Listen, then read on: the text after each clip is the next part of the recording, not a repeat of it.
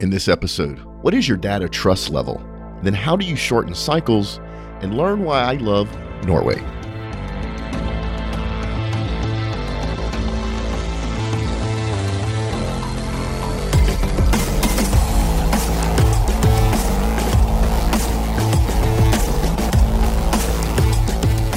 Oil and gas has always challenged technology.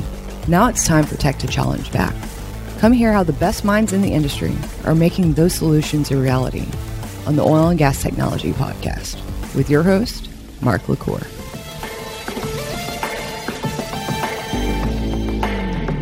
Hey folks, before we get to another episode, real quick, if you want to support the show, leave me a review. It's the number one way to support this show and our 8 other oil and gas shows, soon to be 11.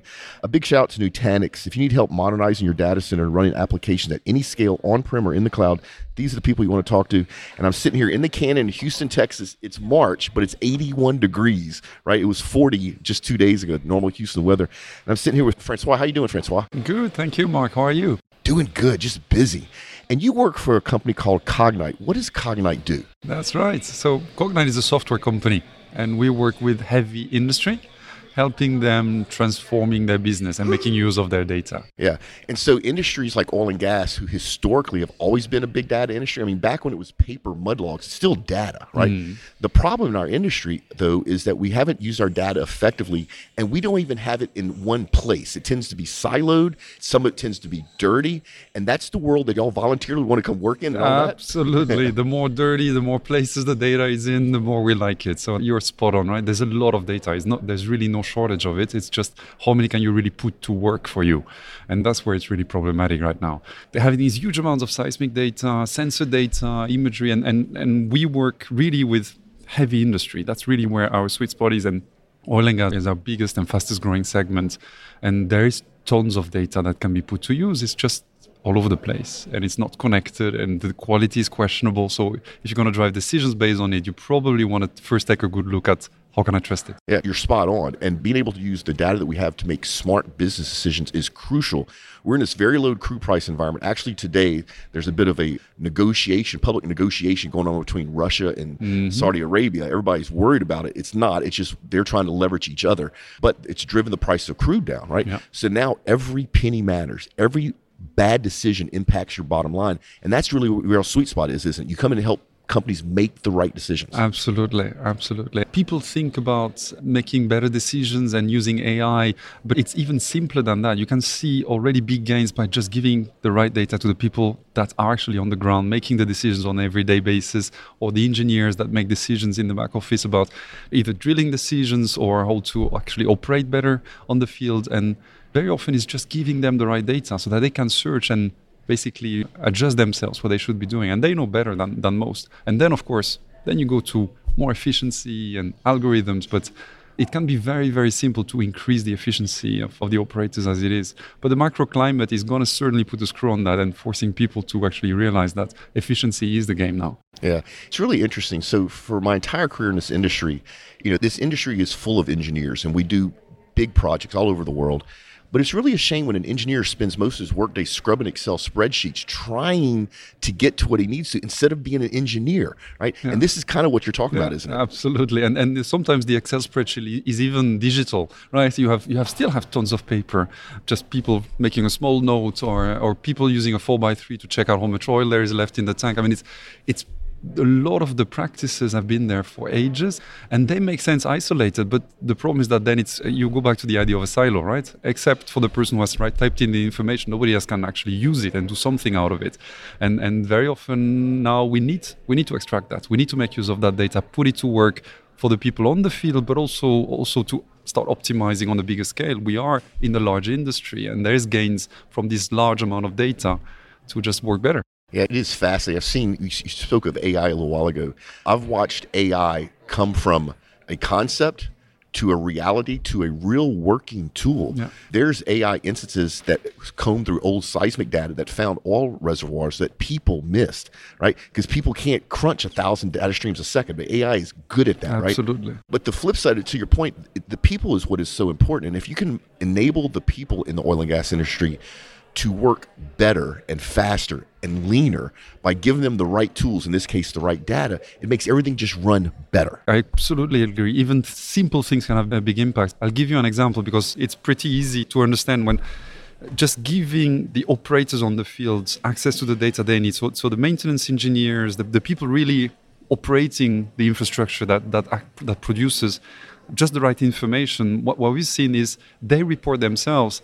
They do 10% more jobs in a month, and they save 50% of their time on their rounds. That's right? huge. Just giving them the information. They know what to do. Just give them the right information. And it's safer as well because they don't need to radio in to know whether something is happening. They have the data. They know if it's hot or if it's cold. They know what they need to do. They have the right information. So simple things can make a big impact. And then, of course, then you go to, what about if I sprinkle a little bit of models and AI and physics learning? And then, yes, then you can unlock millions.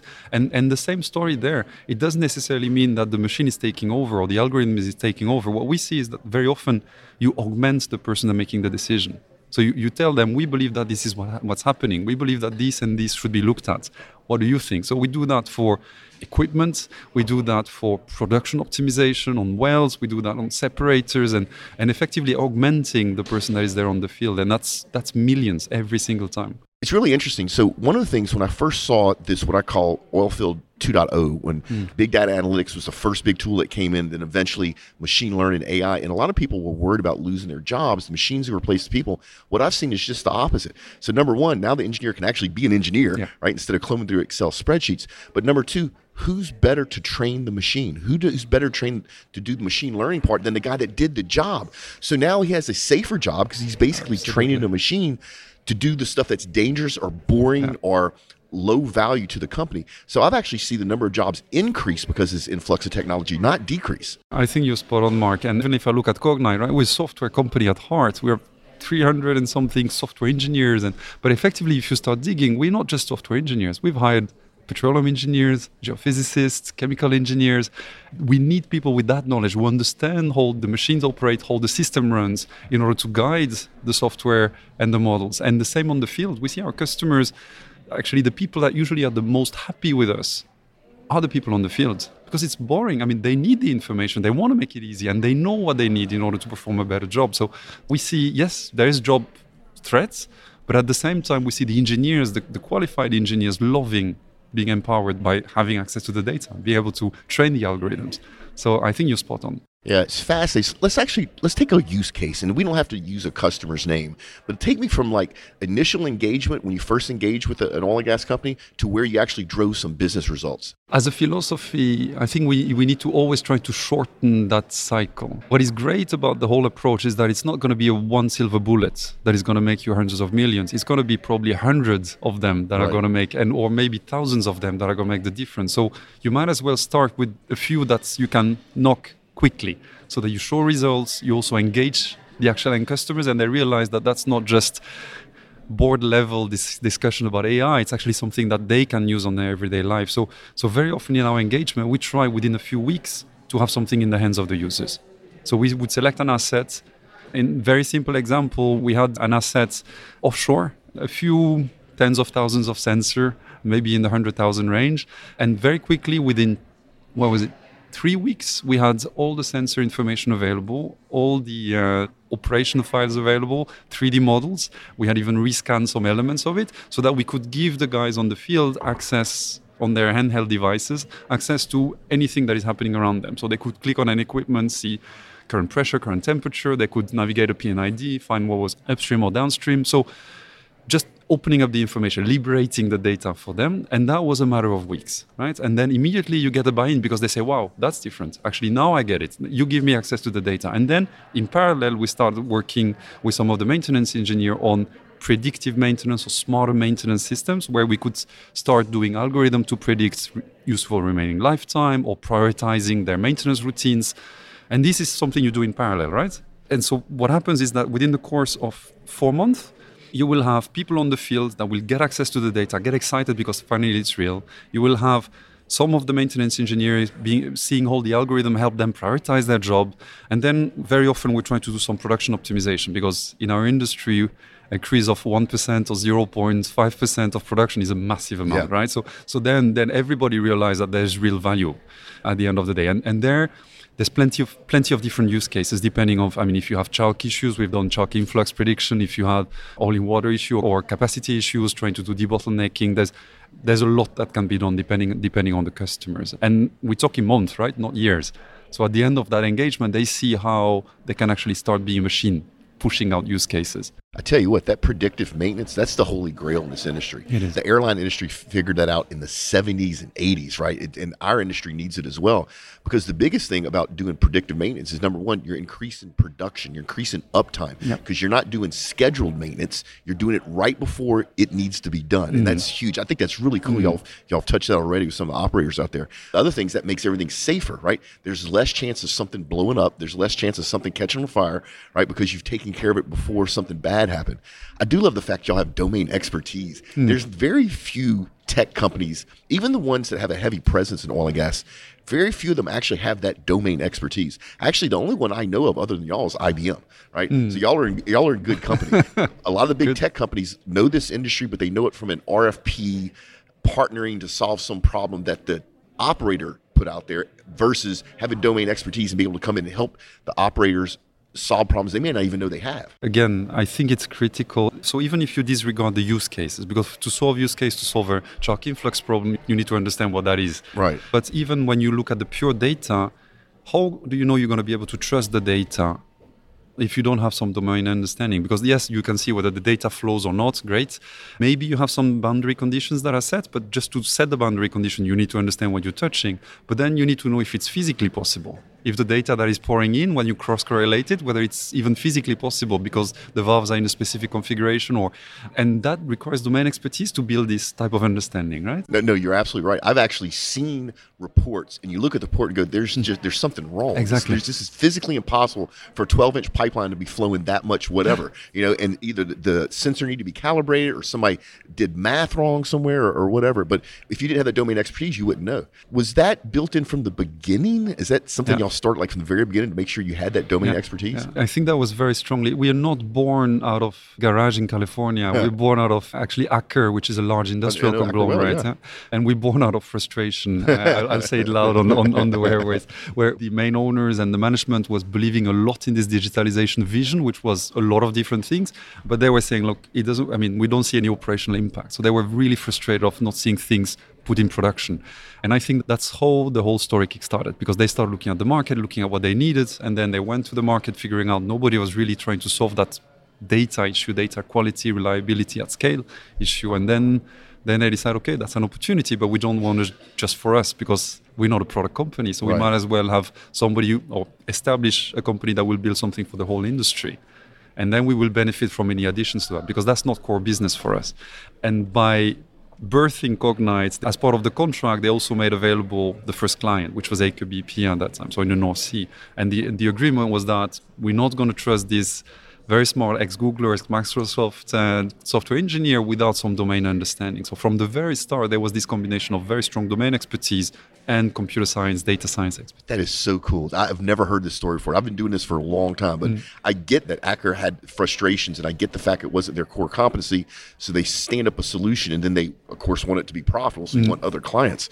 But what a great way to start. So you literally started there. We started there, and then brought in the tech guys, right? The app development guys and the code guys and all that sort of stuff. What a great way to start. And it was extremely mature of them as well, because, the easy route would have been going for a ad hoc solution. There was nothing as a product on the market. Let's take consultancy and build something for us. But they quickly understood, they knew that would be a huge cost to maintain and very little benefits of scale, because nobody else in the market would have the same solution. Right. And they were like, look, that's not a competitive advantage. What is competitive for us is what we do with the data. What algorithms are we going to use? How are we going to change our workflow? So they quickly decided that was something that was basically had to be scalable. So it had to be a product. Yeah, this is just such a great story. So let's go just a little bit deeper into what Cognite does. Now, you call it a software company. Going through your website, y'all are much more than a software company, right? Software is probably core of what y'all do, but y'all do much more than that. Yeah. Can we kind of go over some of the high-level things that you actually do day to day? Sure. And I think the software bit is important, but it's behind the scene, right? Because effectively the software is the boring part. The value gets created when you start using what the software gives you. So every customer uses the same software. So Cognite Data Fusion, which is the name of the platform, or data fusion, data handling, data contextualization piece, everybody runs the same code source. So it's the same product for all our customers around the world. What differs is which data they have, but also which use cases they're trying to solve. There are some commonalities there, but the use case they're trying to solve usually are quite specific. And our engagement with customers typically starts not from an IT conversation, but to what you liked earlier on, which is, okay, what is the business driver? What are you, dear customer, concretely trying to solve? And yes, this idea of scale. So we're going to end up with hundreds of use cases. So how did you think about organizing yourself in order to scale these use cases? Who's going to make sure that once you have a great use case, the process is going to change? Your relationship with your supplier is going to change because you're going to be able to share data with them. So there's a big conversation that takes place around our engagement. And then you start saying, our philosophy is we do not work as a test. We want to work with a real asset, with real users, and we want to prove results. Because in our experience, there's been so much overused buzzwords there that you come with a lot of reluctance from the assets, or the operations say, yeah, that's a central project. Leave us alone, we have a job to do. This engagement with the asset is something that is really, really critical for us. So that's usually how we start, right? We start by asking the customer, how are you going to organize yourself to scale? And where are you going to start? Where are we going to find our first business cases? And that's worked extremely well. And that also gets us respect from the customer, because they realize that we understand that there has to be a value at the end of the day. There has to be an adoption, so we can be a partner for them. Yeah, so you're spot on where it needs to actually affect the business, drive business results that are measurable, that are repeatable, that's scalable.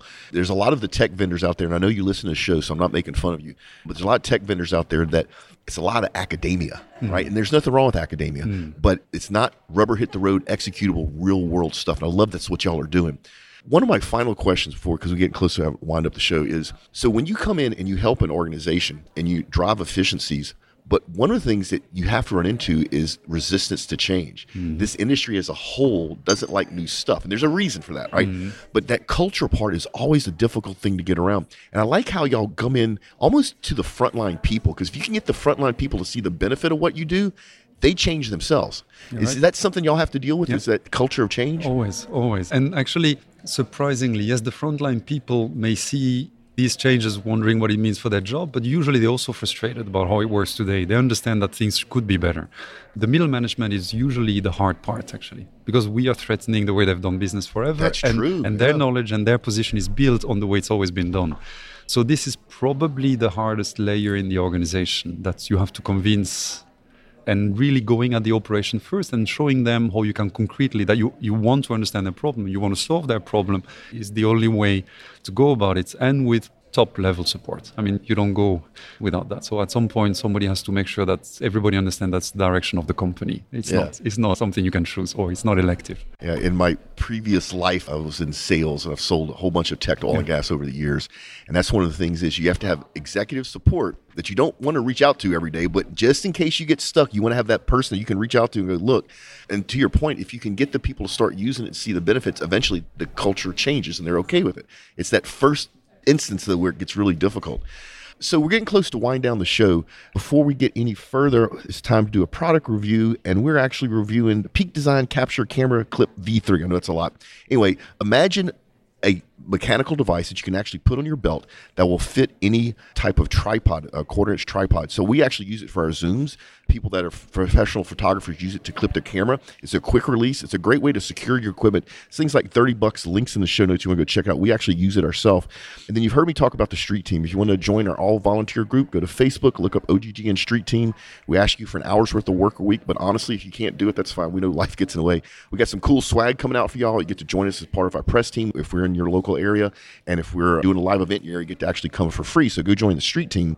Then Nutanix is nice enough to be giving away these JBL Flip 4 Bluetooth speakers. They are awesome. I actually have one, not the Nutanix version, but with the exact same speaker. So you want a chance to go in, go to the show notes, click on the link, register, and we give away one a week. Or you can try to remember Nutanix.com/OG Tech Podcast. Francois, this has been great. I mean, we've barely even scratched the surface. I love what y'all are doing. The domain expertise sets y'all apart from everybody else. Your beginning sets you apart from everybody else. You're going to be super successful. I mean, I know already y'all are going to be super successful. It's the right time in the industry. We need the help. You understand what's going on. I just think this is incredible. If people wanted to learn more about Cognite, where should they go? Well, the website is really the go-to resource. So cognite.com,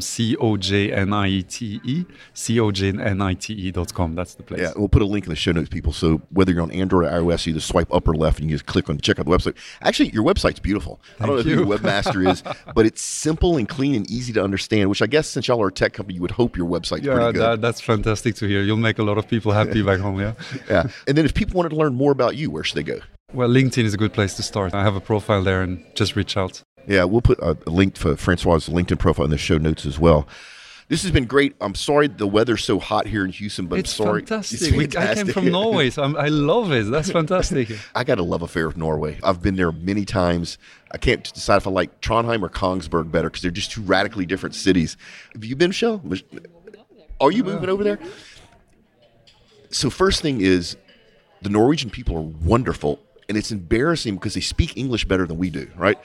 Number two, you literally can see the icebergs floating in the fjords where the mountains go into the sea, and they accept it as normal. And it's like, this looks like a postcard. I love Norway. We make it up there a couple times a year. Next time we make it, I'll give you a shout and see if they go. Absolutely. I brought a piece of Norway with me. My wife is from there. So. Congratulations. Thank you. Anyway, we could talk about this forever, but I want to get you back on the show maybe in 6 months or so because we barely just scratched the surface. And I'd like to go actually deeper and maybe even get you on one of our other shows like the offshore show where we can actually talk about the technology interface in the offshore environment. That might be a really cool thing to do. We just deployed some robots offshore. I don't know if you've seen that. We work with Boston Dynamic and AQBP to deploy some of their boats. Boston Dynamic kind of scares me. Some of their robots. It looks scary. I agree. Yes. It looks like out of the Terminator movie, right? Anyway, we got to get out here. Francois, it's great having you on the show. Thank you, Mark, for having me. It was great chatting with you. Yeah, this was fun. So, folks, we're making sure that you don't get left behind one episode at a time. And here are the events on deck.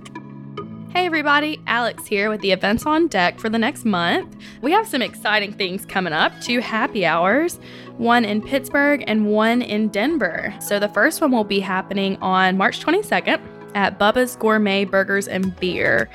This event will be from 4 to 7 and will feature a live recording of Oil and Gas This Week with Jake Corley and Mark LaCour. So be sure to check that out. You can sign up via our social medias. We have an Eventbrite sign up and should be good to go from there. The next event will be a happy hour in Denver at Liberty Oilfield Services on April 2nd. Once again, check our social medias for the Eventbrite sign up and sign up there. As some of our social media followers may know, we are headed to Aberdeen, Scotland the first week of March, in a couple days actually, for DokaruCon, creating high impact sales in energy.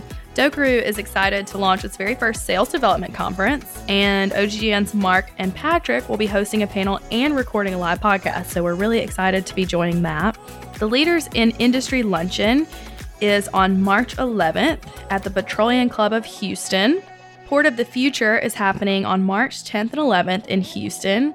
Your registration to the Port of the Future conference also allows you access to exclusive events, including TSA Security and Terrorism, Research Showcase, and many more. So be sure to view the agenda and see what they are offering. The Houston Energy Breakfast will be on March 20th at the Norris Conference Center in Houston. The API Energy Houston 3-Gun chapter will be on March 20th. This event is filling up very quickly, so make sure to get a team in as soon as possible. The BP Energy Outlook 2020 edition will be on April 21st.